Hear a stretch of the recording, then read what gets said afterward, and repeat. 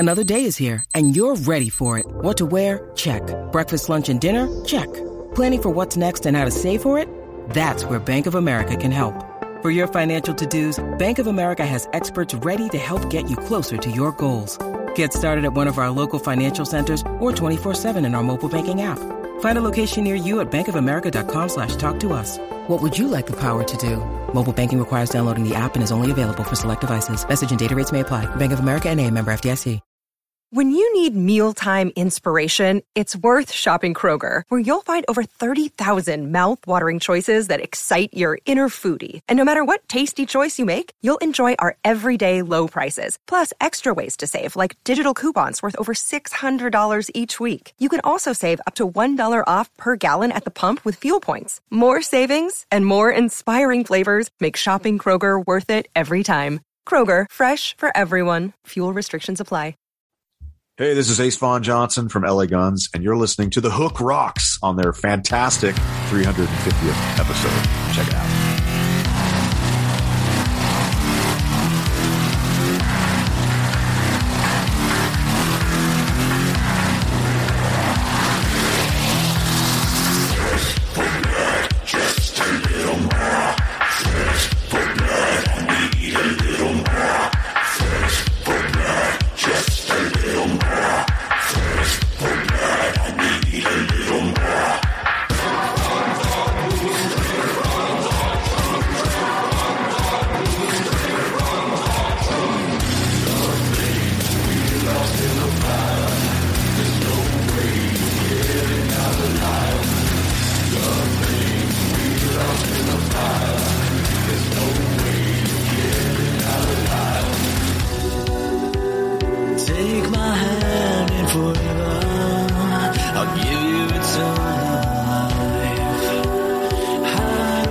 What's happening? Welcome back to The Hook Rocks.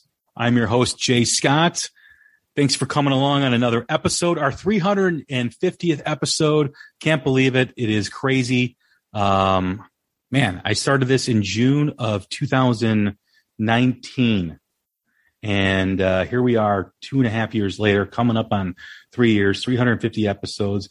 We'll introduce the guest here shortly, but just wanted to make mention that I am part of the Pantheon Podcast Network, the great network of music-related podcasts, great selection of all types of music-related genres represented on Pantheon. You've got Carmine DePiece and Vinny Appice with Ron and Esty on the Hangin' and Bangin' podcast, that Carmine and Ron on the show, Mistress Carrie out in Boston, my boys Tom and Zeus on the #1 rated Kiss podcast, Shout Out Loudcast, as well as Martin Popoff, the rock historian, and as well as many others. So check out them at pantheonpodcast.com, as well as on Twitter and Facebook at Pantheon Pods. You can check out and follow The Hook Rocks wherever you do podcasts, whether it's Amazon, Spotify, any platform. Also follow us on Twitter and on Facebook. Don't forget to set your app to automatic download so you get the latest episodes right to your phone. Check out some of the great episodes we've done recently. We did a live album review, our quarterly live album review of Rockin' the Fillmore, the great Humble Pie album. We had Scott Gorham on from Thin Lizzy back in February. We also had Emer Reynolds, the great director of the new Phil Lynott documentary, Songs for While I'm Away. So those kind of episodes bookend each other. Great new music spotlights with Joyous Wolf, Georgia Thunderbolts. We've got Scarlet Rebels. We had Garish and the Chronicles. It's always great to promote new music and new bands. It's kind of really what we're all about and why we started this podcast. So check out all those episodes whenever you can. Write us a review. Tell us how you feel. Tell us what you like and tell us what we can get better at. Always appreciate all the feedback. And once again, we've got another great episode. Like I mentioned, it's our 350th episode. It's with Mr. Ace Von Johnson of LA Guns. And welcome aboard, man. Welcome back. It's been a long time. Hey, Jay, thanks for having me. Welcome back. Yeah. Congratulations on your big 350 here. That's quite an impressive feat you've done here in the last couple of years. Yes. Thank you very much. It's been a lot of editing, a lot of headaches. But it's kind of like a great hobby to talk music, discover new bands, tell people about new bands, tell people about new music, what's really good. So thanks for doing this, because you've got you're part of the band that I love so much, LA Guns, and the new album Checkered Past, which was in my top 10 of 2021. Thank you. Absolute sensational album. Yeah. And we're really proud of it. Thank you. I've mentioned this before on the podcast that there's a lot of bands from that era that claim to be, make just as good music as they did back in their peak. I think LA Guns is the only one that actually does it. Because the last 3 albums, especially this one, have been phenomenal. And I believe that Checkered Past is probably right up there with Cocked and Loaded in terms of the quality, the songs. Let You Down, to me. Yeah.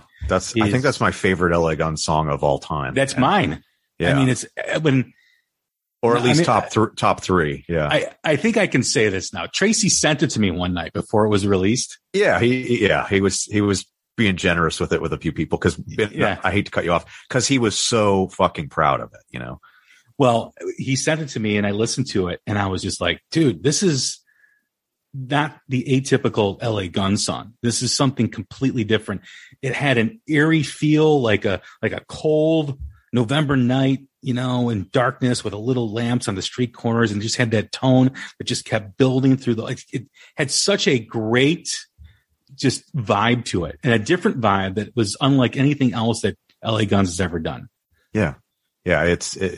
I think that's the first thing we completed for the album. Definitely, actually, now that I think about it. And, I just, it's a great band. I'm a fan. I was friends with everybody in the band before I joined the band. It's an absolute honor to be part of this legacy act and, something I'm proud of, to be able to contribute and be, an active member.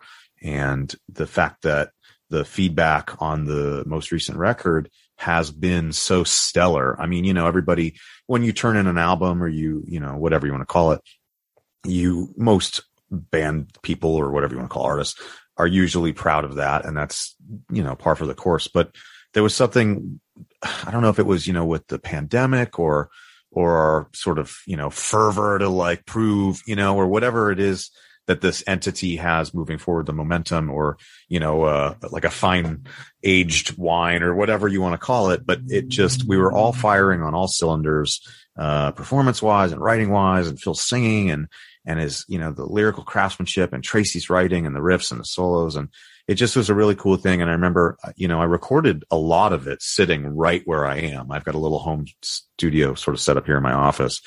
And I remember, a track would come over and it would be like scratch drums and Tracy's demo guitar. And I'd put something down. We'd bounce stuff back and forth and whatever.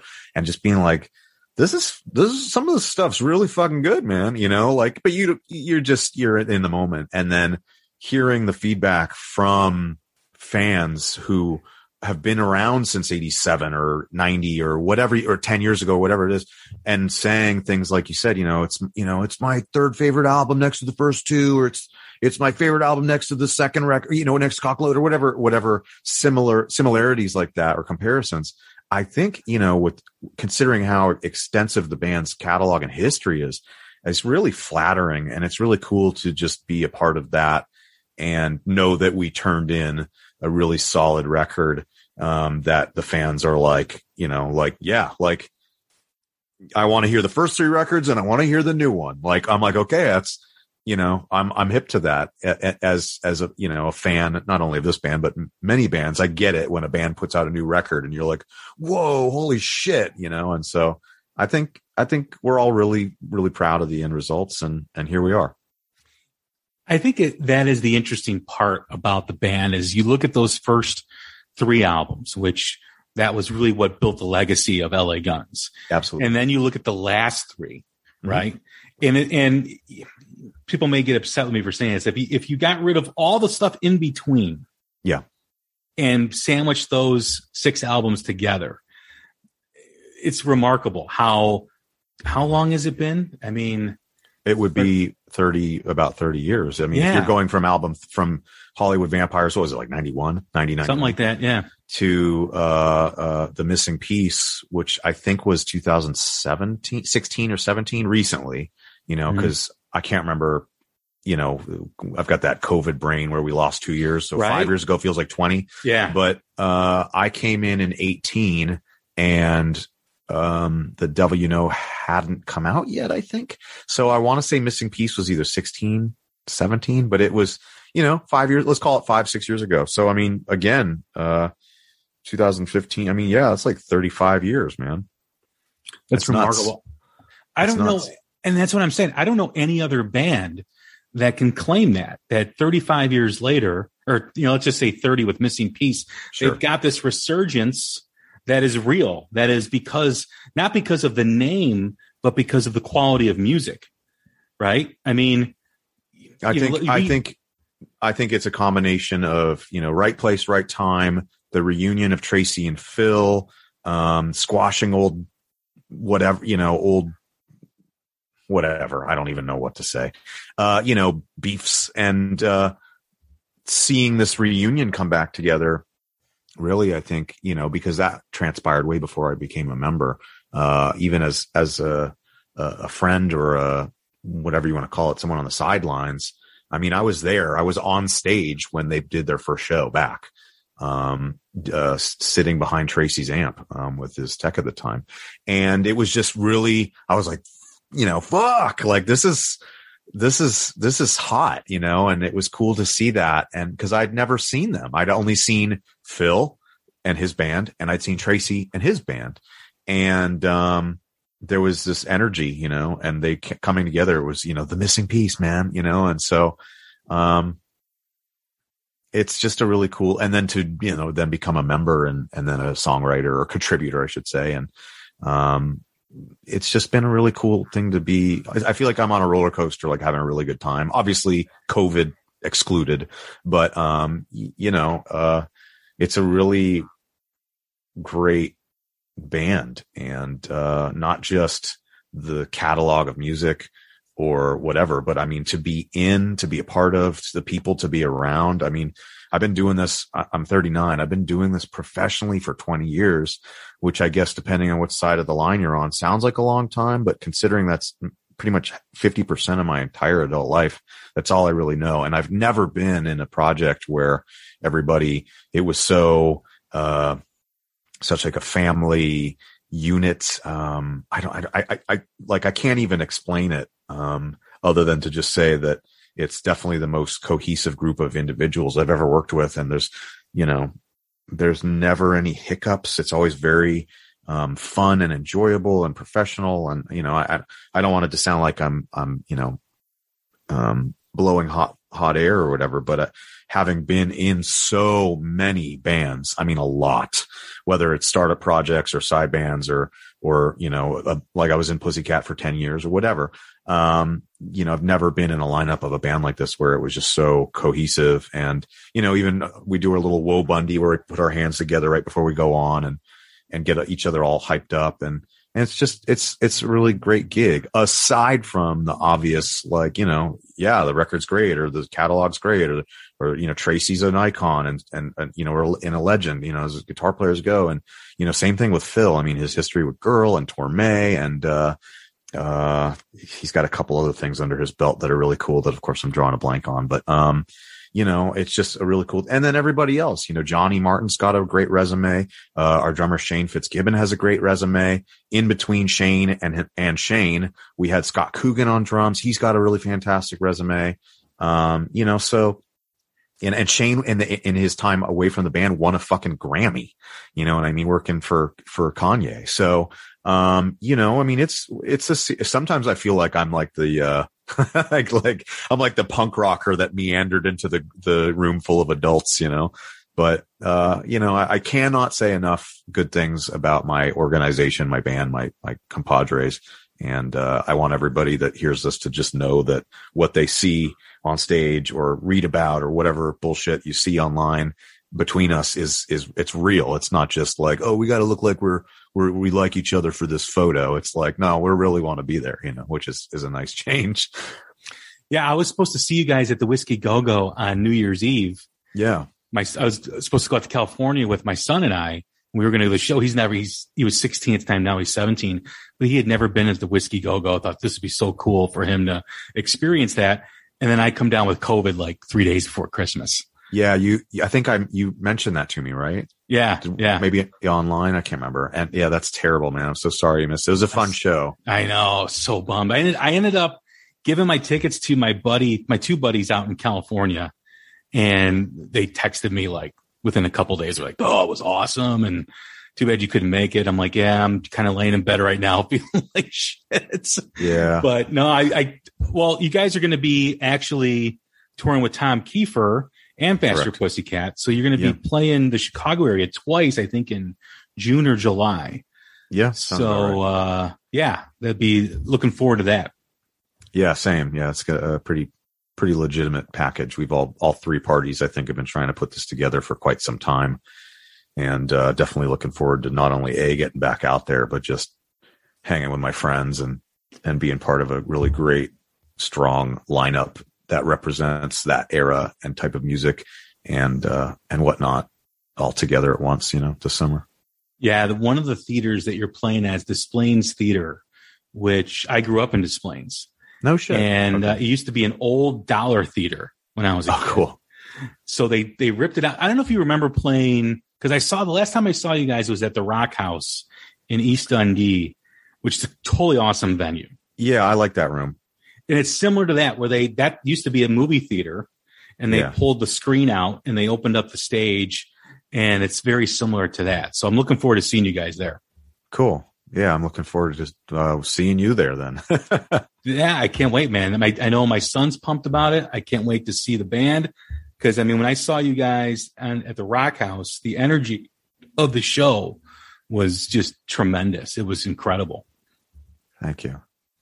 Appreciate So speaking of energy, one of the things that really comes across with the new LA Guns record is how energizing and energetic it is. Yeah. The fact that you guys had to record in different places, though, that had to be a challenge to kind of capture that. Yeah. I just ultimately treated it like any other session. I would say over the last, even pre-COVID, but last 2-3 years, I've gotten pretty well accustomed to recording at home, mostly as sort of like a guest participant. Mm-hmm. But, I think I really don't know how to explain how that sort of energy or whatever you want, sonic vibe transfers over from what everybody's contributing. But I think, when you've got a good song and you've got great performers and, your recording quality is up to snuff, then I think the end result is ultimately going to be, what you get regardless. Of course, I do enjoy being in the same room as my guys, or some of, we did the, Another Christmas in Hell EP, a little more traditional sense. Some of it was live tracked, with, Adam Hamilton.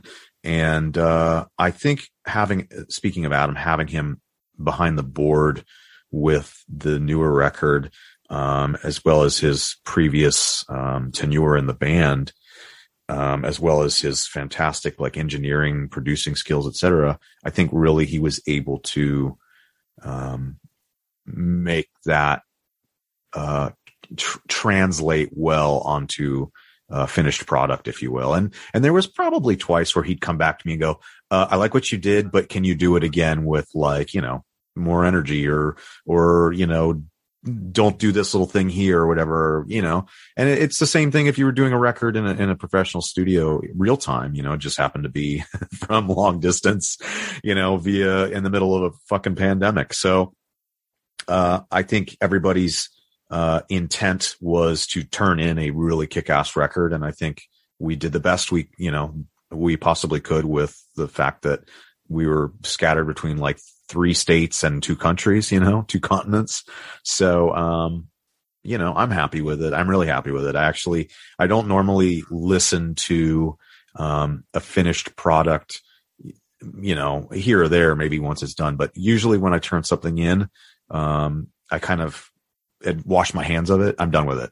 And, whether it's, I'm playing on your album or it's for myself or it's the band I'm in or whatever, usually when it's done, because if I focus on it too much after the fact, I'll find something I don't like, or I'll start picking it apart. And, admittedly, I would say probably in the 6 months since the album's been out, probably once a month, I'll throw the record on just to kind of, remind myself that like everyone keeps saying this record's really good. Should I check it out? I guess I'll check it out. Like I was at the gym a couple days ago and I was like, my iTunes I hit a, swipe and I saw the album cover. I was like, you know what? Fuck it. I'll just put the record on. And I put it on and it was probably, I will say it was the first time I listened to it cover to cover since the week it came out, in full. And I was like, man, we did a really good job with this record. I'm really happy with it. And on that note, I'm really looking forward to, doing more. So, hopefully we get another studio record out. I would imagine we'll probably start working on that, next year, but don't quote me on that. Cause that's more like a Tracy and Phil decision, but I would imagine sooner than later. Does it help that there's some stability with the lineup now? Like you guys all know each other? Cause, for a while, LA Guns was known for the revolving door of people going in and out. And I don't know if it was I don't know if it was an LA Guns issue, but more of just what the industry has become. Right. I think the analogy I make frequently when discussing something similar to this is that it's like relationships. Some people marry their high school sweetheart and they're together until they're 100. Some people are single for the rest of their lives. Some people are get married every 4 years. It's just case by case. And I think, I can only sort of speak from what I've seen over the last, let's just say 12 years as I've gotten to know, the guys and more specifically Tracy and Phil. But, to have a turnover rate of a member periodically is quite common, especially the smaller the band. Obviously when you're like someone like Motley Crue or whatever, or Metallica, or, you're going to have a band full of guys that maybe they don't like each other, or maybe somebody's mad about something, or there's this guy's manager suing this guy's manager, some weird thing. And, it gets worked out usually because money talks, right? But when you get into a smaller band, where it's really just, 5 guys and like a manager, or 5 guys and a manager and a booking agent, or sometimes just 5 guys or 4 guys or 3 guys, whatever it is, or 2 girls and a guy, whatever the case is, paraphrasing, right?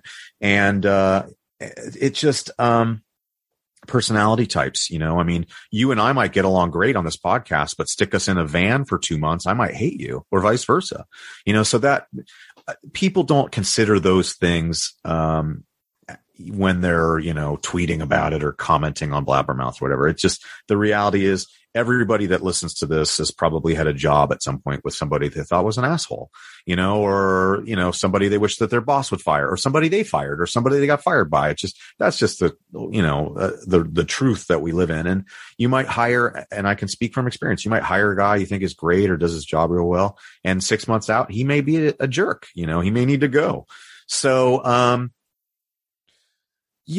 I think the lineup of, from the reunion on, really, it is basically the same 4 guys that started in, I think, 2015, 4 out of 5, so you've got, Tracy, obviously Phil Lewis, Shane on drums, and Johnny Martin on bass. And, when Michael, got let go, they had a turnover rate because it was a combination of, again, I wasn't really there for it per se, but it was, maybe it's not the right guy, or it was just somebody filling in. Even Adam Hamilton came back and did a European tour knowing that he wasn't going to stay in the band. But when he had to dip out again, people are like, oh, there we go, another member out of the band. It's like, that's like me going to somebody's day job and be like, oh, and judging them for having a temp, or judging, a school because there's a substitute teacher, or whatever analogy you want to choose. And, I don't, when I got hired, there was countless people like, oh, he'll be gone in 6 months. Even Chad from Faster Pussycat was like, you're going to get fired and you're going to regret this. And I've been in the band for 4 years, knock on wood. Right. But, I'd like to think that this is the lineup you're going to see sort of for indefinitely, but again, like people have kids, people get job offers, people get sick, and that's not just talking about my band. That's talking about any job or band or group or, someone, putting on a production of a film or a stage play. I mean, that's just the reality, especially, now we're in a post-COVID, if you will, society. It's just, I mean, our drummer could get sick and we need to fill in, or it's anybody. That comes along with the territory. And, in 10 years in Pussycat, I had guys sub in for me several times. We did a fucking show without Tammy once, actually we did 2 shows without Tammy twice. Right. So, if you want to lean into that, you can.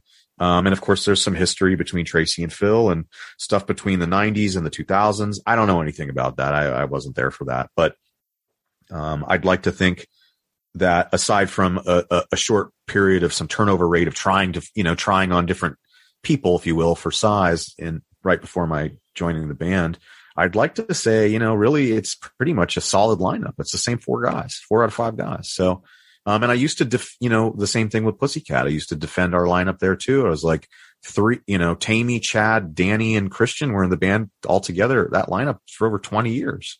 So, and people want to talk, the changes in the lineups. And it's like, you're the new guy. And I'm like, I'm in the band for 9, 10, plus years. It stops being the new guy. I mean, you can joke about it, but there becomes a period of time where, the reality is if people talk about an original lineup and you're like, well, that guy, the original guy was only in the band for 5 years and I'm coming up on 5 years or whatever it is, so it's all very subjective. And of course, now with social media, everybody's got their 2 cents they want to throw out there. So I'm ranting about this, but it's mostly because I've been subjected to it heavily over the last 12 years.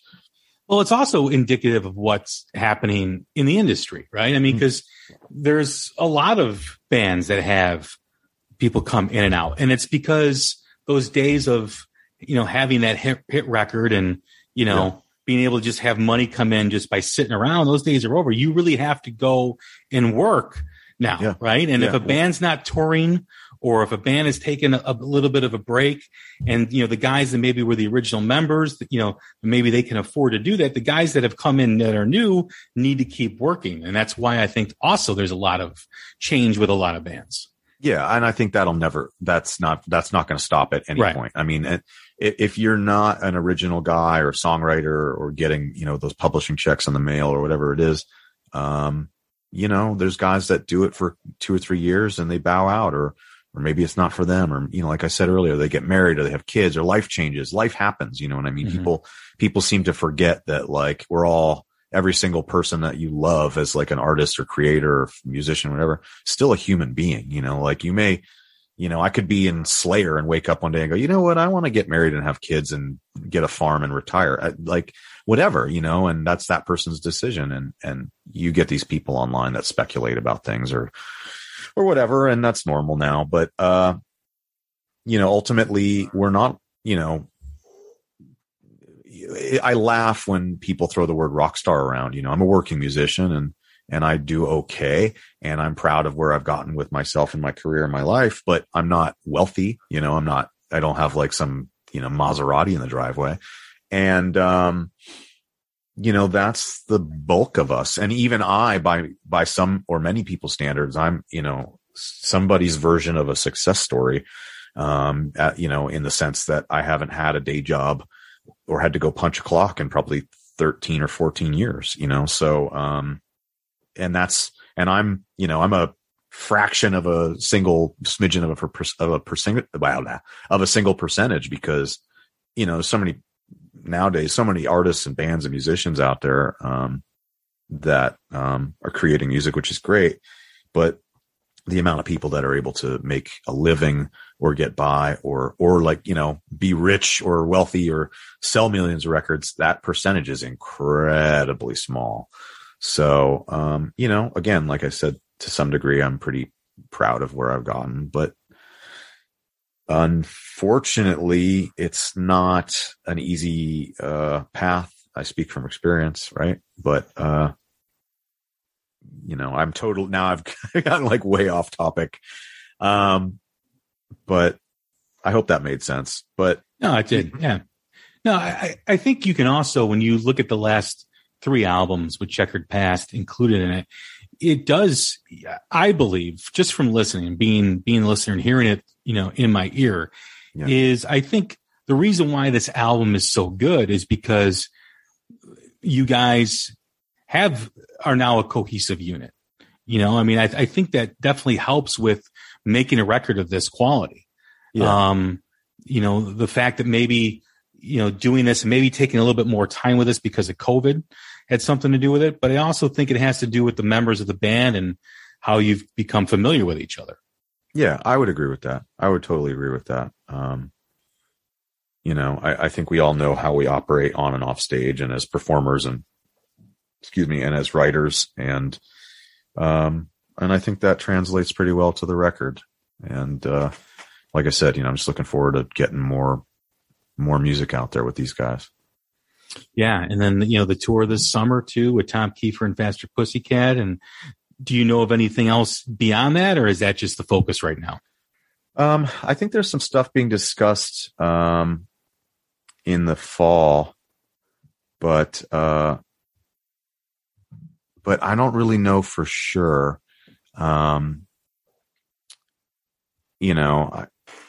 Admittedly, I usually find out when the public finds out. I'll get like a vague notification from management that's like, at this time frame, there's going to be something going on. And then a month goes by, I don't hear anything. And someone's like, oh my God, I can't wait to see you in Chicago on June 15th. And I'm like, oh, okay, I guess I'll be in Chicago on June 15th.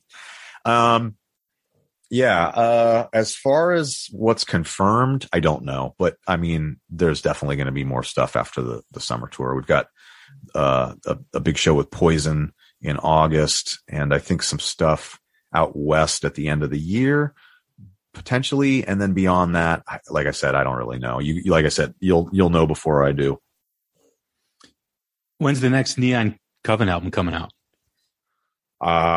That's, fuck if I know. I love that record. I love that record. You. Yeah, I'm really proud of that album too. I would say that record and Checkered Past are probably the two most,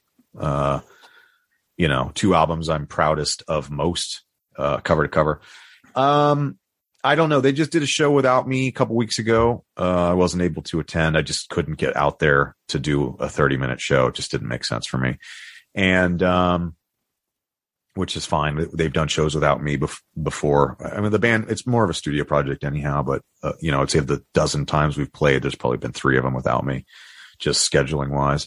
But, eventually I think the discussion I had with Jacob, who I actually talked to today, is to do maybe another EP, because we started out, we did 2 EPs and then the full length with Future Postponed.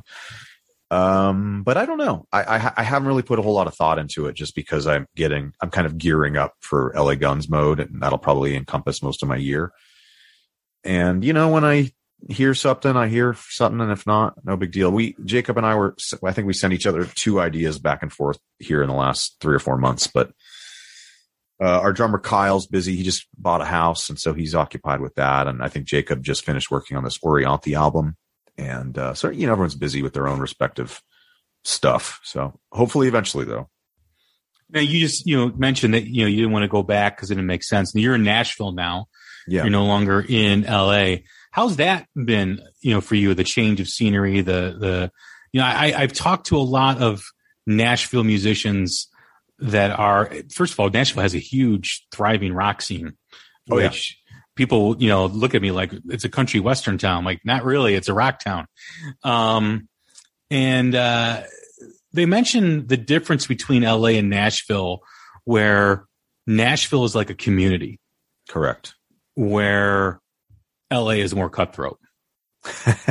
Yeah, that's pretty much, LA is incredibly pretentious and cutthroat. And there's a lot of, who are you? Who are you and what can you do for me?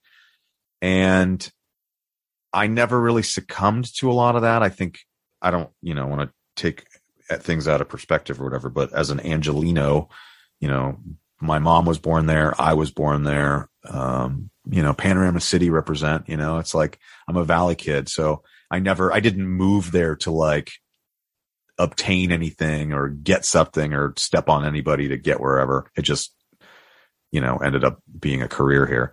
And, I've noticed that the people that are in Nashville aren't from that same tribe, whether they're transplants or they're from here originally. And there is a really great thriving rock scene here. Obviously it's known for country music, but I would venture to say that over the last 20 plus years, Nashville has just more and more increasingly become a music town. Obviously it's a music fucking city, but, there's a huge hip hop scene. There's a huge stand up comedy scene here. There's a huge punk scene here. There's kind of everything. And, I think that lends itself to sort of a healthier breeding ground for professional artists who, maybe are already successful, which I think is a big chunk of it, or already have gotten to where they need to be. And it's not so much people are looking to, step up to the next plate in their career, but they're just here because work is here, or there's writing sessions to be had, or in my instance, just a really great social environment. I didn't move here to look for the next gig or to really anything work related, other than the fact that every time I'd come here for the last 15 years, more and more so, there would be more people that I knew that I liked, that I would go, Jay, what are you doing here? You're like, oh, I just moved here. And then I'd come back 6 months later and there'd be 3 other people we know. What are you doing here? Oh, I moved here last year, so it just, or I've been here for 10 years or whatever it is. And there's a lot of people that live here that maybe, Mick Mars is here and the guys from Skid Row are here. And I mean, I could go, I'm not going to keep naming names, but I could go on and on. I mean, Tom Kiefer's lived here since like the 90s. So, there's definitely a rock scene. There's definitely a great community. It's really family oriented. It's very, I've yet to run into anybody that was arrogant or pretentious. And I mean, I'm talking, you're like, oh, there's the guy from Black Crowes. And you're like, hey man, he's like, hey man, how are you? Or there's the guy from this band and there's a guy from that band. And everybody's very like warm and welcoming. It may be a combination of Southern hospitality and professionalism, that I personally hadn't really seen a lot of in Los Angeles. I just sort of was there and was the guy that, once sort of everybody knew me from Pussycat, then I already, I just existed on that plane. But, the turnover rate of people coming in and out of LA, especially Hollywood, was much more high than I've seen here in the year plus I've been here. But, again, every city's got its own little story, and, I love it here. You get a lot more bang for your buck. Everything's really close. I can get to, from my little house in East Nashville, I can get to everything in 20 minutes. Which is in LA. I was telling somebody yesterday, I couldn't even get to my fucking P.O. box in Hollywood in under 20 minutes. And it was 2.5 miles.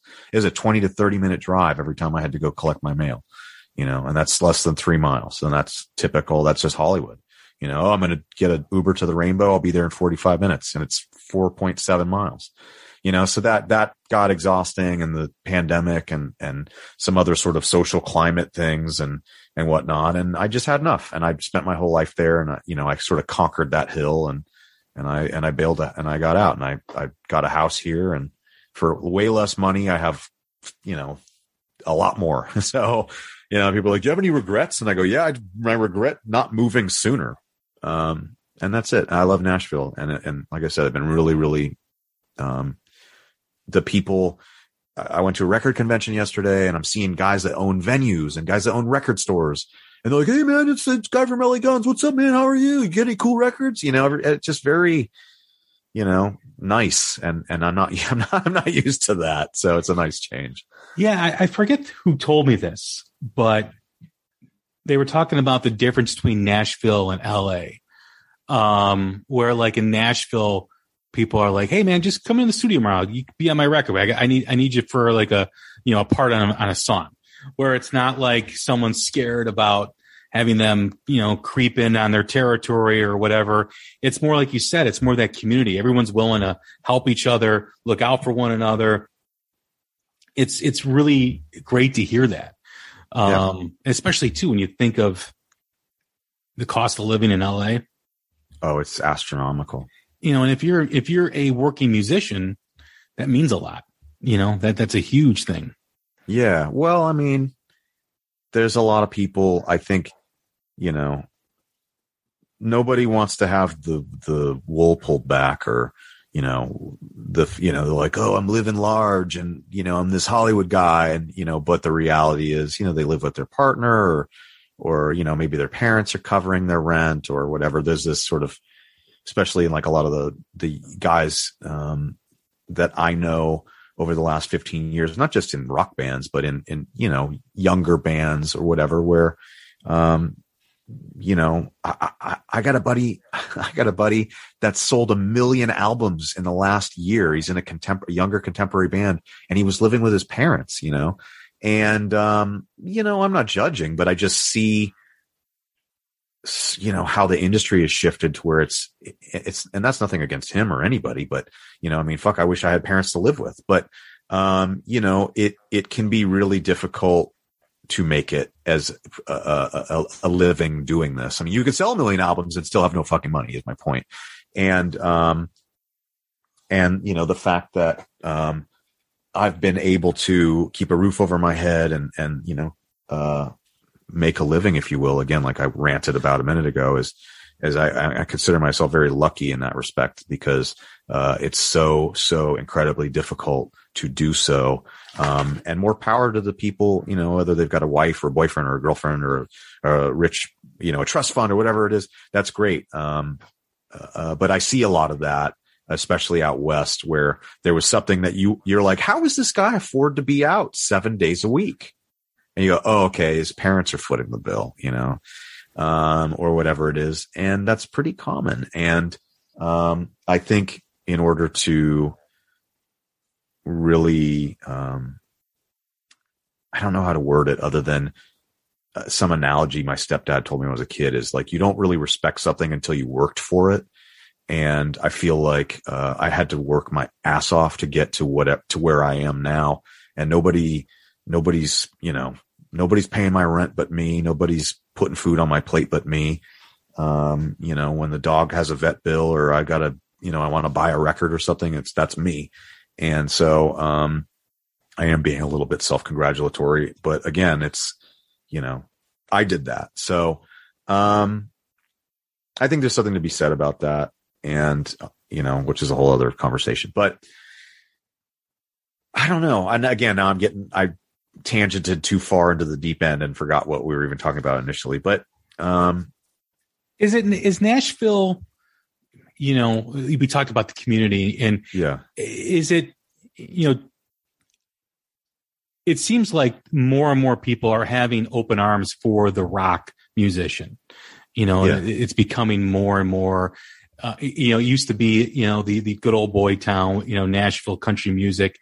And I think, like what you said, it's a music town now, but absolutely, it's amazing how many rock stars rock musicians live in Nashville. And does that, in terms of mental health issues, right? I mean, you can be in LA, you can be in California, Hollywood, and you could be stressing yourself out over some of the most minute stuff just because you understand it's a different game in LA. Whereas in Nashville, because it's more warm and welcoming, that helps those issues, that helps that stress level, where you're able to create more music, be able to create better music because you're more relaxed. Is there something to that? I never really thought about it like that. I would say everything I've done over the last year or so has been 98% unrelated to the fact that I'm in Nashville, as far as like what I've played on or contributed to or whatever output. I don't know. And I don't mean to poo poo on anybody that, whether if they've got a rich parent or, whatever it was I was going on about a minute ago, but I see less of that here. I see more, professionals and self-made, people in Nashville than personally I saw living in the sort of circuit in Hollywood. I was seeing a lot of that. And, I think that is a testament to the type of people that congregate there, if you will. And so, everybody that I know in Nashville is a working musician or is a legitimate rock star or whatever, what have you. And I think maybe the industry here is not necessarily cutthroat, but is more in tune with guys that are on their A game and higher, where there's no room for guys that are like, oh yeah, I thought I'd show up and do a bunch of drugs and act like a dickbag because my mom gave me this credit card. There's like no place for that here. And or maybe there is, but, I see less of that or none. I've actually seen none of it. And so I like that. And it's nice to go out. And there's also this weird sort of unspoken cultural Nashville thing of like an unspoken law of like, if you see someone that's a celebrity or a famous musician or whatever, that you don't approach them or you don't do anything weird. And I think that that's led itself to, like I was in a club the other day and I saw Jack White and I was like, oh, that's cool. And nobody bothered him. That guy couldn't walk into a club in Hollywood. It would just be everyone bugging him for a selfie every 10 seconds. And he lives here too, by the way. And so I don't know. Does it affect my health? I mean, my mental health in the regards to the fact that I have I'm in this 2-story, 2-bedroom house here versus my tiny little closet apartment in Hollywood. Yeah, of course. But that would be anybody in any situation. I upgraded. Right. I got a giant backyard that's fenced in. I walk around outside my underwear all day if I want, and, so in that regards, yeah, but it just goes back to what we were saying a minute ago is the people here seem a little more grounded, a little more professional, a little more warm and welcoming versus, like, who are you? How can I step on you? And what can you do for me kind of vibe? And again, this is just my personal experience. I'm not aiming this at anybody. This is only me speaking, but, I like it here. And, people, Tammy, perfect example. He goes, you'll be back, Bubba. You'll be fucking moved back to Hollywood in the next 2 years. I promise. I talked to him today, by the way, and he said, how's it going? I'm like, I love it. He goes, do you miss LA? I'm like, fuck no, not at all. I've been back a couple times for work. I was around for the holidays and, it's nice to see my sister, my niece and a couple friends. But unless it's work requirements, I don't really want to be there. I was there my whole life. I'm good. I already did that. So, if anybody out there is really thinking that, about making the jump to Nashville, I would say do it. I love it here. There's only a few places domestically because I have done a lot of traveling in my years. And there's only a few places domestically I ever legitimately considered moving. And of those places, only 2 of them ever lasted for more than a year of a thought. And I consistently went back to being, every time I'd come here, I go, I could live here. I could be here. I could do Nashville. And, I even had an ex-girlfriend who's a friend of mine still. And she goes, yeah, you started talking about how much you love Nashville in 2013. So it wasn't just some overnight, I'm going to do this. It was a slow burn and here I am and I love it. I like the fact too that the emerging rock scene with the new bands, it's kind of become the home of things in the US. There's bands from all over. There's bands that make music that live here and live there. But when you think of some of the new bands that are emerging, whether it's, like we talked about Abby K or whether it's like the Dead Deads, band, Amy Darling, who's a really emerging act. She's opened up for Tuck Smith a lot too as well. Oh, I know her. She's here. Yeah, she's phenomenal. And, I've met her a few times. Very nice lady. Yeah, she's been on the show. She actually moved from LA to Nashville too as well. Yeah. There's a band, Naked Gypsy Queens. The list goes on. And I do a lot of new music spotlights talking to new emerging bands. And it's like, I would say at least 40% of the acts that I've had, 30 to 40% are in Nashville. Yeah. And that's really cool because that helps that community of new bands helping each other out. I think even Greta Van Fleet is in Nashville now. I think you're right. Yeah. So it does matter a lot. And I think especially for a young artist too, because you could probably say from experience being out in LA, being in a new band, you can get, chewed up and spit out before you even know it. Yeah, I mean, LA is a really tough market. And that's nothing new.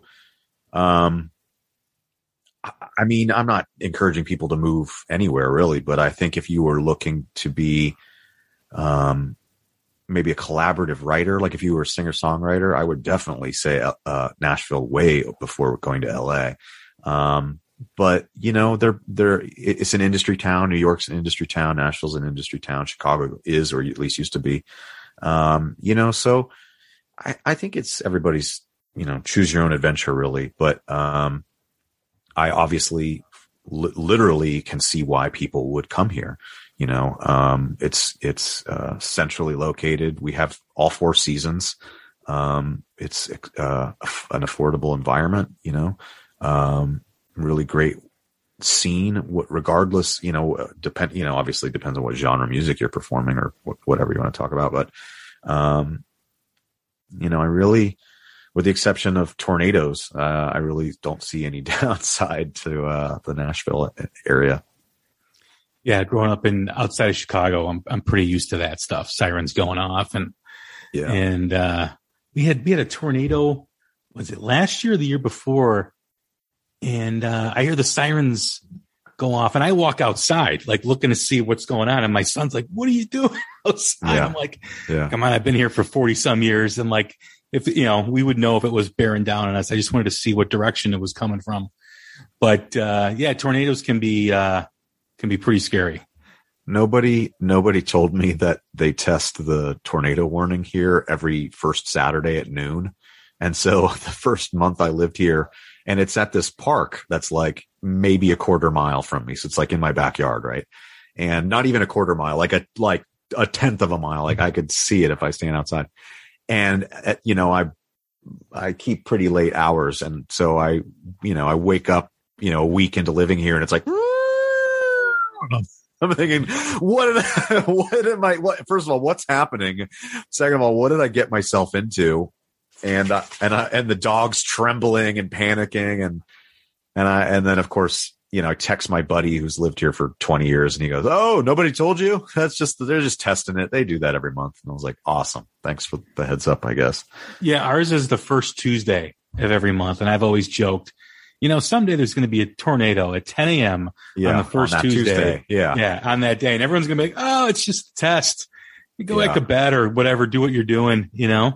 Well, I don't know what's worse because I lived through the earthquake in the valley in Los Angeles in 90, whatever that was, as a little boy, and we had a few scary ones out there in the interim, versus a tornado. So it's, choose your own adventure. Yeah. Choose your own adventure. Choose your, what do they call that? Natural disaster, right? Yeah. Yeah. God. I'm looking at we're on a Zoom call now. I'm looking at the pits in the back.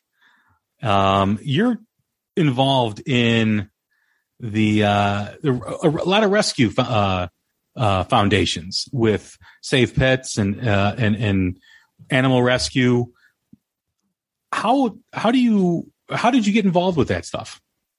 Well, how long is a piece of string? I guess it kind of just boils down to needing to express that there's more to it than sex, drugs, and rock and roll, man, and being a guy I'm not a drug user, so that takes that out of the equation. I think it stemmed from my mother, and in my late teens when she retired. This is turning into one of those, like, it was a rainy day in December when I was born.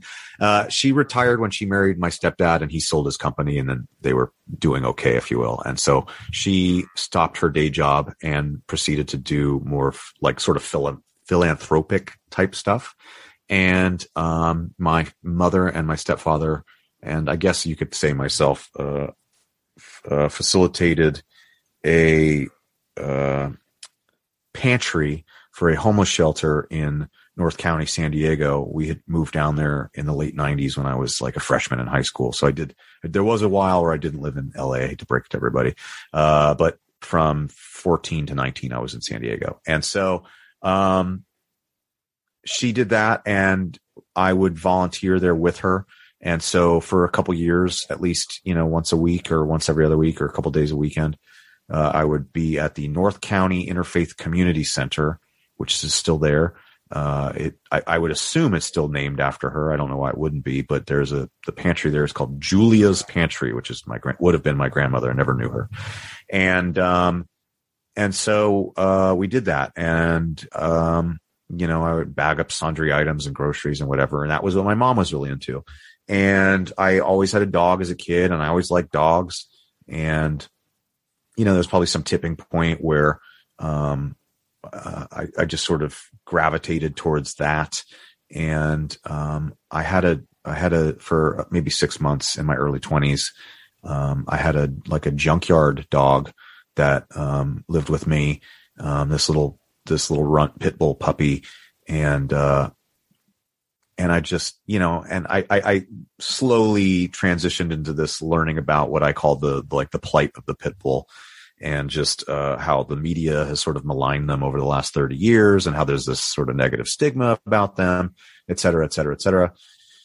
And delved into that more and more, I would say definitely over the last 10, 12 years. But, it initially was just something where I would be on tour, and I would just do it. I would donate money or whatever, and I wasn't public about it. I didn't really talk about it for probably 2 or 3 years. It was just something I did on my own.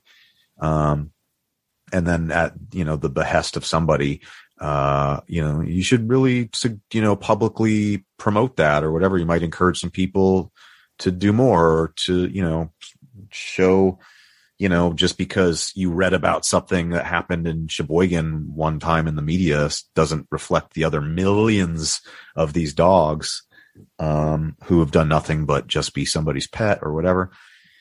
And I just kind of went from there, and I do as much sort of advocacy. I think at times there's sort of a misunderstanding. I think some people have thought that I had a rescue, like my own rescue, or like a 501(c) or whatever it's called. I don't. I'm just sort of an advocate, and I try to do as much pledging or donating, if you will, as possible every single week, even sometimes to my own financial detriment. But that's just what I've chosen to do with my time and finances when I'm not, being dress up guy in a band. And, it's 'cause it's infinitely more rewarding. And, I've been asked to speak at a few events over the years, and, I'm surprised I'm not wearing a rescue shirt right now, although I was earlier until I threw it in the wash. But I just try to represent or, do as much as I can, considering, my career is in a different field. But I love it, and I wish I had more time or the opportunity to do more or give more or contribute more. But it is what it is. But yeah, it's just something I'm passionate about, if you will. And I love pit bulls, and I love dogs, and I love animals. And that's just sort of what I've chosen to focus on is pit bull type dogs, which is just so everybody knows, pit bull is a type. There is a pit bull breed, which is the American Pit Bull Terrier or an English Pit Bull Terrier. Those are specific breeds. When you say pit bull, it is usually a type. It's like saying, comparable to saying I'm from Europe. Well, where are you from? You from Paris? You from the Ukraine? You from, it's a wide scope. It's an umbrella term. So, and that also carries over into, data as far as statistics go, because people want to talk about, the negative aspect of pit bull type dogs, and the numbers that you see are extrapolated because it's not one specific breed, it's a type. So if you're seeing 5 times more bite history from pit bulls, that's because it's encompassing Dojo Argentos and English Bull Terriers and American Pit Bull Terriers and Staffordshire Terriers. So it's like saying, well, what do you mean there's more violence in Europe than there is in California? Well, it's a bigger landmass.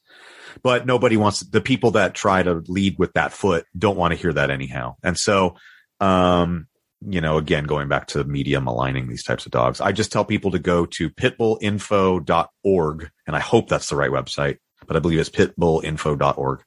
And there's a bunch of non-biased just statistics that's from the CDC and the AKC and the ABC and the XYZ and all these sort of scientific, or although I guess a lot of people don't believe in statistics or numbers or science or proof anymore or whatever. I'm not going to go down that rabbit hole, but it's as backed by, evidence as possible. It basically just says that pit bulls are no more dangerous than any other type of dog if they're socialized and raised in a loving environment. And unfortunately, people use their strength and their ability to, there's one of the reasons pit bulls used to be one of our, at one point they were like a mascot for a branch in the army, and one of the most highly decorated animals in history is Sergeant Stubbs, World War I, II, I can't remember, and so, PD, from Little Rascals. I mean, they used to be like the symbol of like American strength. And then now we've sort of turned them into these bad guy dogs. But we as a society have vilified other breeds in the past, whether it was the German Shepherds in World War II because they're called German Shepherds, or there's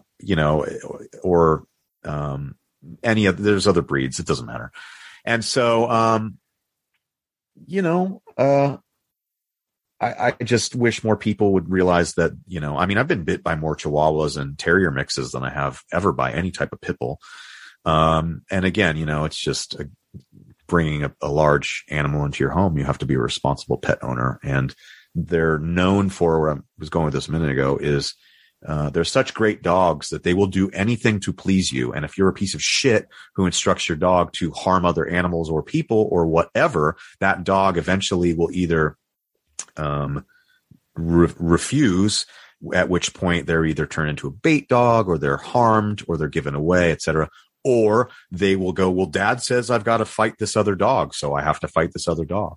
Because they're trying to please their human. And it's unfortunate that people have done that, but it's the people who are responsible for these actions almost indefinitely, rather than it is the animal. And again, like I said, sorry, I keep ranting, but again, it's like some dog that does XYZ, regardless of the breed, against the, hundreds of thousands, or in this case, literally millions of pit bulls.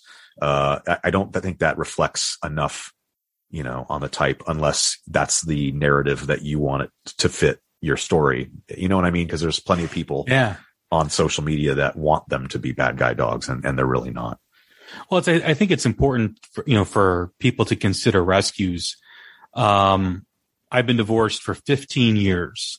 Yeah. And my son was 2 when I first was divorced. Yeah. And the parenting schedule was a lot more restrictive back when he was younger. Because he was he was real young, and it was, his mom was more, it was important for him to be by his mom and everything. And I was still involved, but I only had my son one night during the week and every other weekend. Kind of, the standard, divorce decree visitation stuff. I know. I lived it. Yeah. Now I have a majority of the time. But I remember I got the opportunity to get a couple rescues. Yeah. And I really wanted a dog because my house was too quiet when my son wasn't there. So I was just like, I didn't like being at home because it was too quiet. Yeah, it's depressing. So I got this offer, this one dog, his name was Animal, because he looked like Animal from the Muppets. He was half collie, half black lab. Okay. And he was found in a dumpster in a garbage bag. And he really bonded with this other dog who was a rescue. It was a German Shepherd Akita. So they were looking for homes for both of them. And I said, I'll take the black lab collie. And they're like, oh, you don't want the Akita German Shepherd too? They really bonded. I'm like, no, I can't handle 2 dogs. So like 2 days before I was supposed to pick up Animal, they called and said, are you sure you don't want, because we can't find a home for this dog? Because he was, I think, 5 at the time. The German Shepherd Akita was 5 and Animal was 2. And I said, all right, I'll take both of them. Yeah. All right. So I go there and I pick up the dogs. I'm driving home and I'm looking in the rearview mirror at these, Animal was 70 pounds and Cabe was almost 90. Yeah. And I'm like, what the fuck did I just do? That's a lot of dog.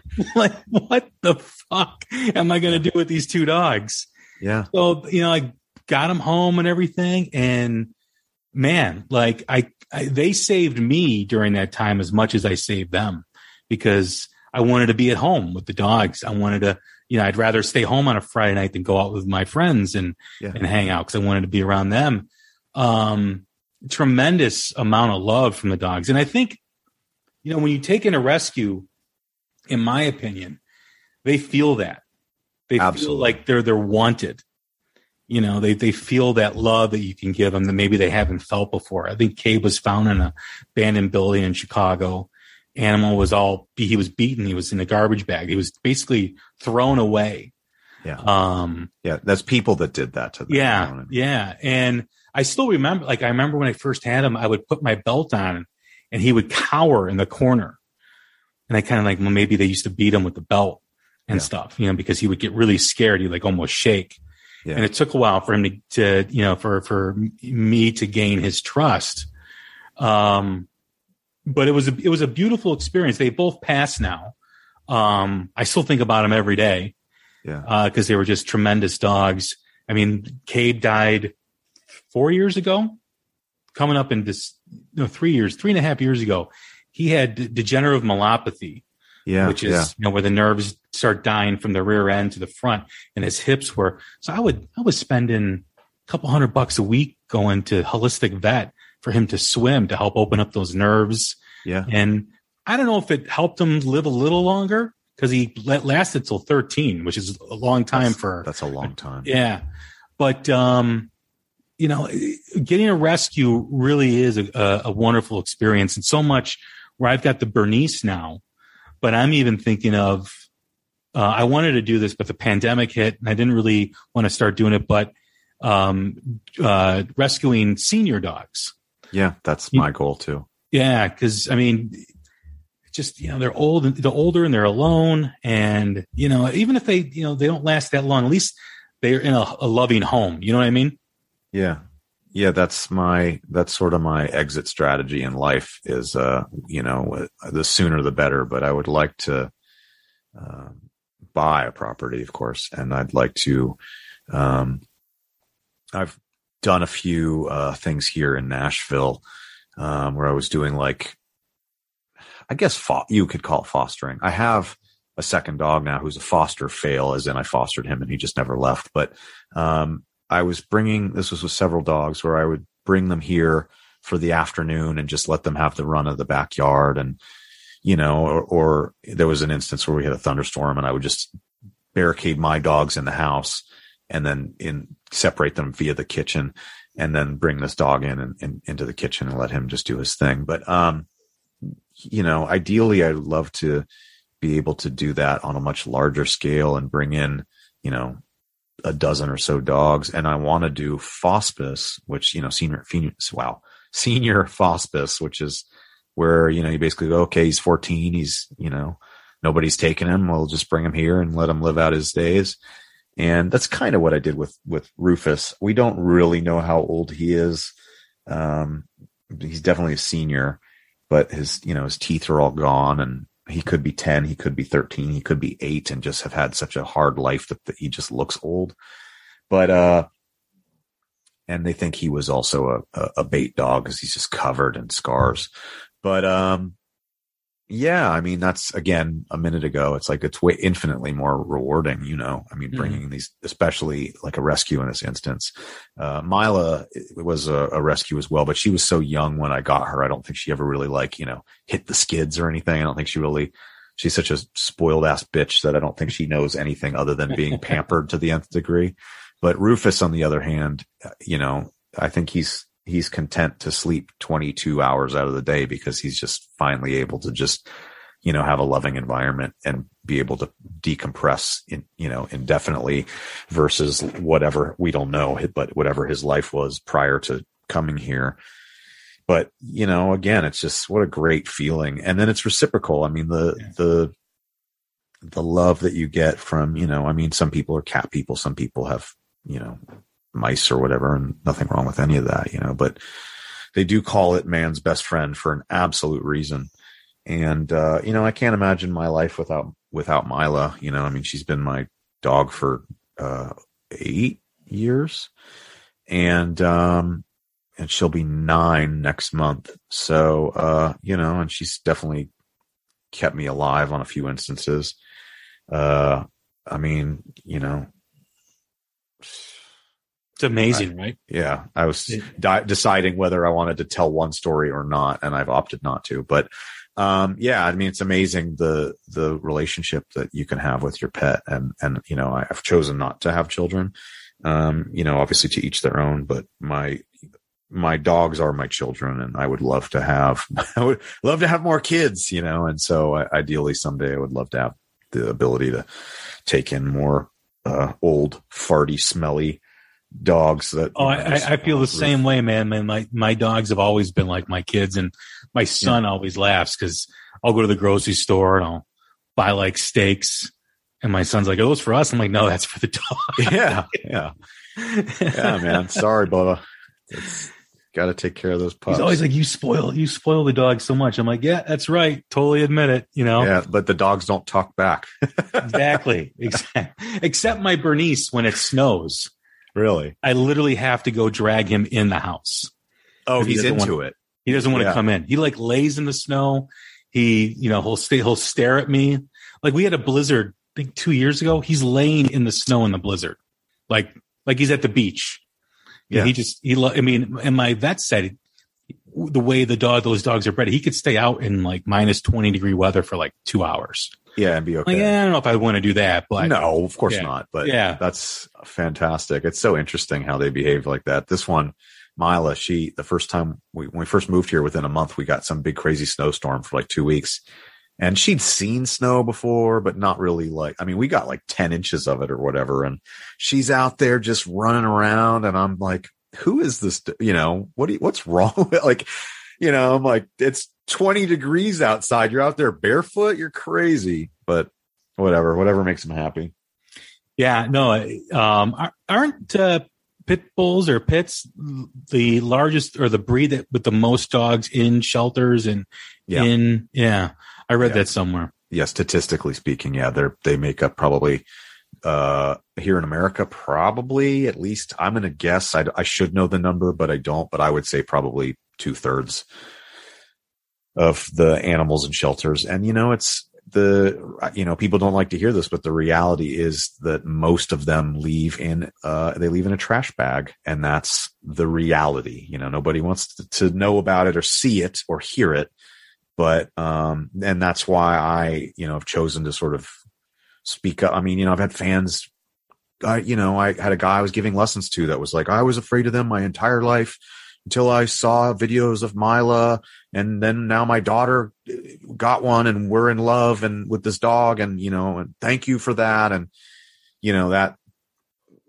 that carries way more weight for me personally than, getting to play dress up guy on stage or whatever. So, man, that's just, I love it. And I wish I was a millionaire so I could do more, or billionaire or trillionaire so I could do, those things. I wish I'd just give all of I would give it all away because I would love to do more for animals and I would love to have a rescue. I'd love to have as an organization and be able to take in dogs and, hire people or whatever goes along with that sort of madness. But, because I'm happiest most when I'm with my dog or dogs now in this instance, or since we got the old man over here.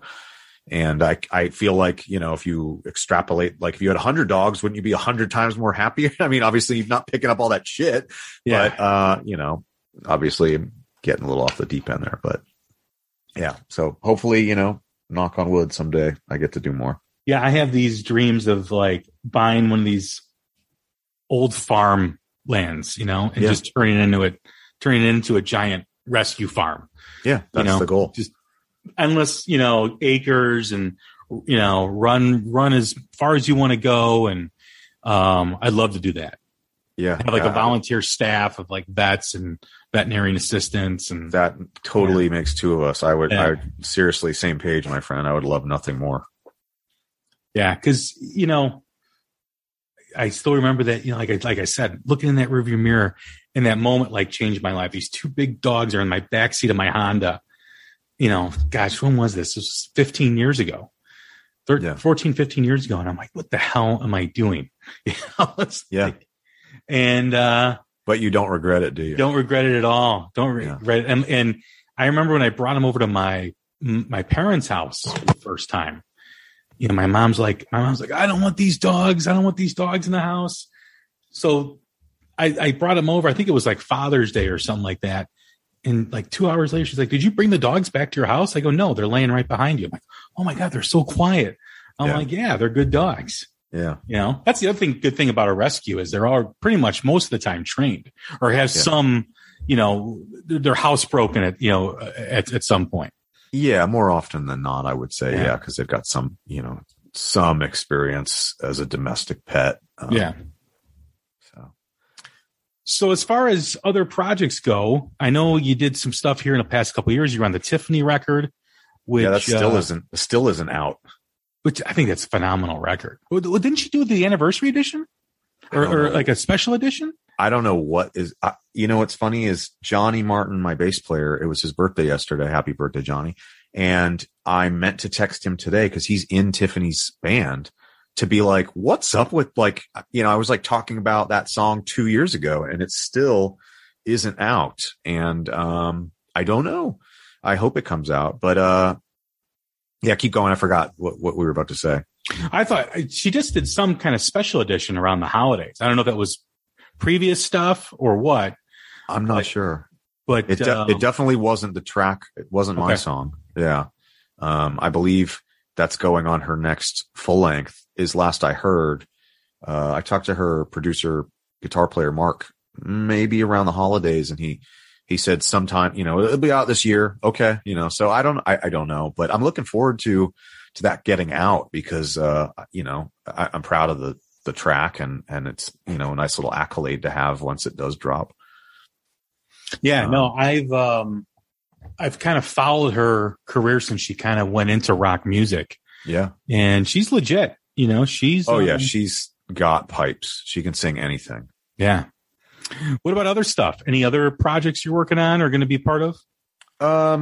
You know, it's funny. There's been so many things that I've recorded over the last 2 years or, you know, post pandemic, if you will, that have yet, similarly to the Tiffany track, have yet to sort of come out that, I frequently forget that they exist until they, you know, someone goes, it's coming out on Tuesday, man. I did a thing. I'm actually wearing the shirt. There's a horror movie channel or whatever you want to call it called Shudder that I subscribe to, a really cool app and channel.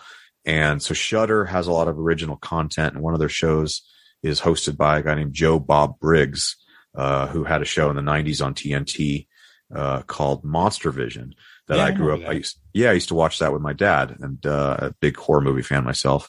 And his current show is called The Last Drive-In with Joe Bob Briggs, and their music director, and I spoke last year at some point, sort of mutual respect kind of social media interaction.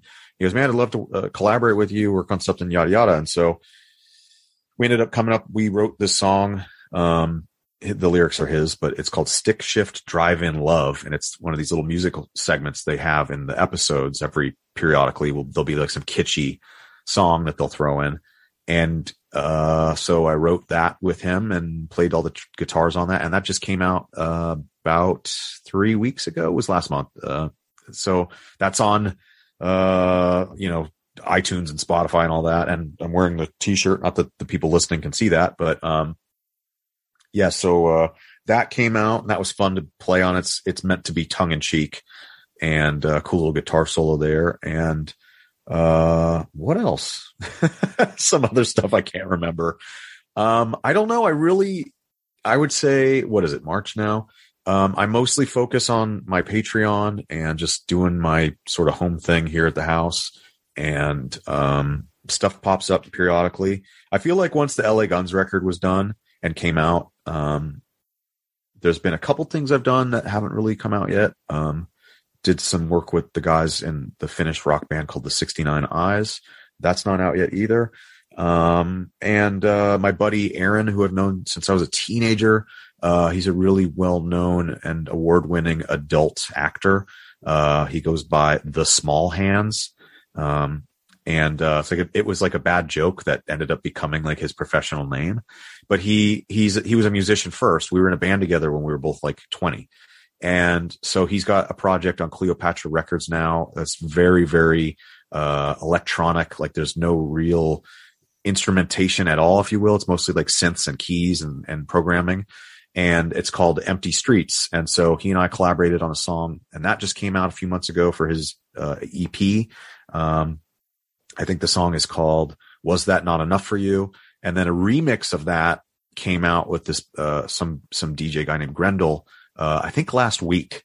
So there's a remix of that just came out that still features some of my guitar melodies on it.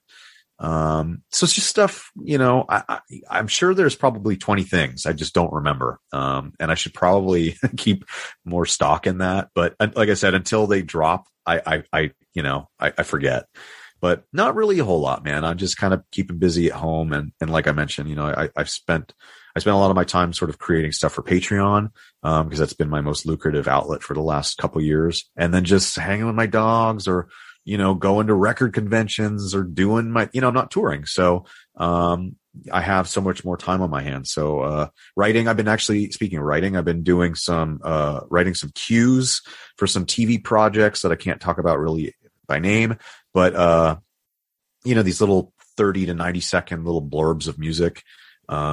I got into writing jingles. So I had my first client that I'm in the middle of a job with now. So, you know, and I do that here, like in my pajamas at this desk. And it's really cool because I get to be creative and still play music and write music and whatever. And I don't have to leave the dogs. So, you know, that's been fun. And just all these little work from home projects. It's really been, I'm really sort of, again, not to continue to pat myself on the back, but I'm really happy to have these jobs that keep popping up where I'm able to, you know, live my life and still keep a roof over my head. And, you know, like I, you know, go to record conventions, or, you know, go have sushi because I'm working, versus, you know, which is considering I'm not touring. I've been a touring musician for 20 years. I'm shocked, you know, so everything's cool. I'm glad these jobs keep popping up. So that's awesome. That's awesome. Are you being a fan of horror? Yeah. Have you ever heard of Mr. Ballin on YouTube? No. Oh, what is it? Mr. Who? Mr. Ballin? No. Ballen.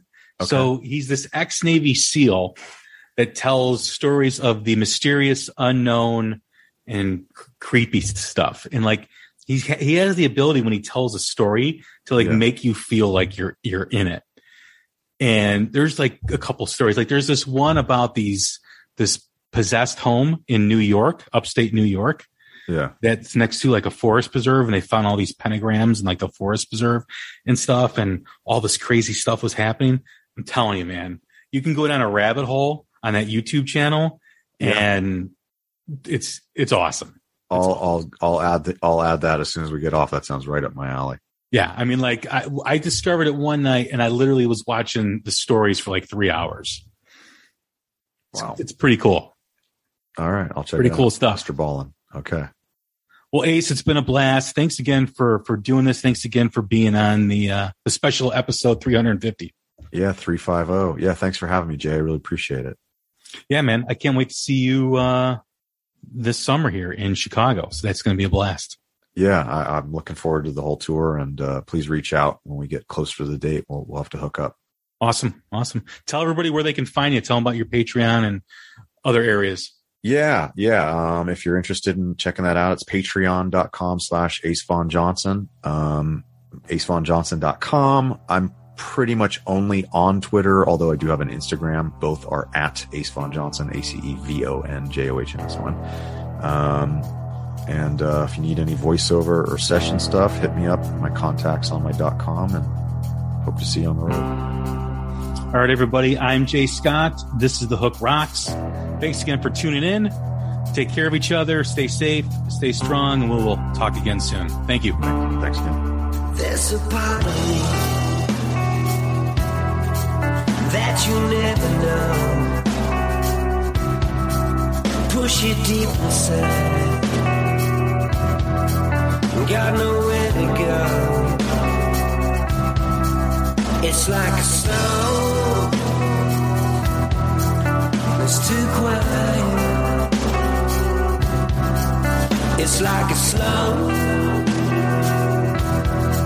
growing riot, and I'm never gonna change. So stop asking why I'm acting awful strange. Burning like a lava flow, pain ain't ever coming down. Maybe I'm a love strike kind of girl, just might be confused about it. Love me tonight, hate me tomorrow, I'ma let you down.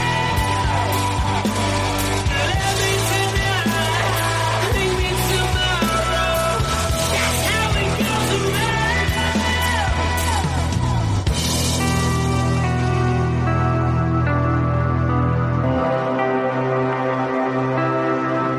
There's so many see. He's like a demon though.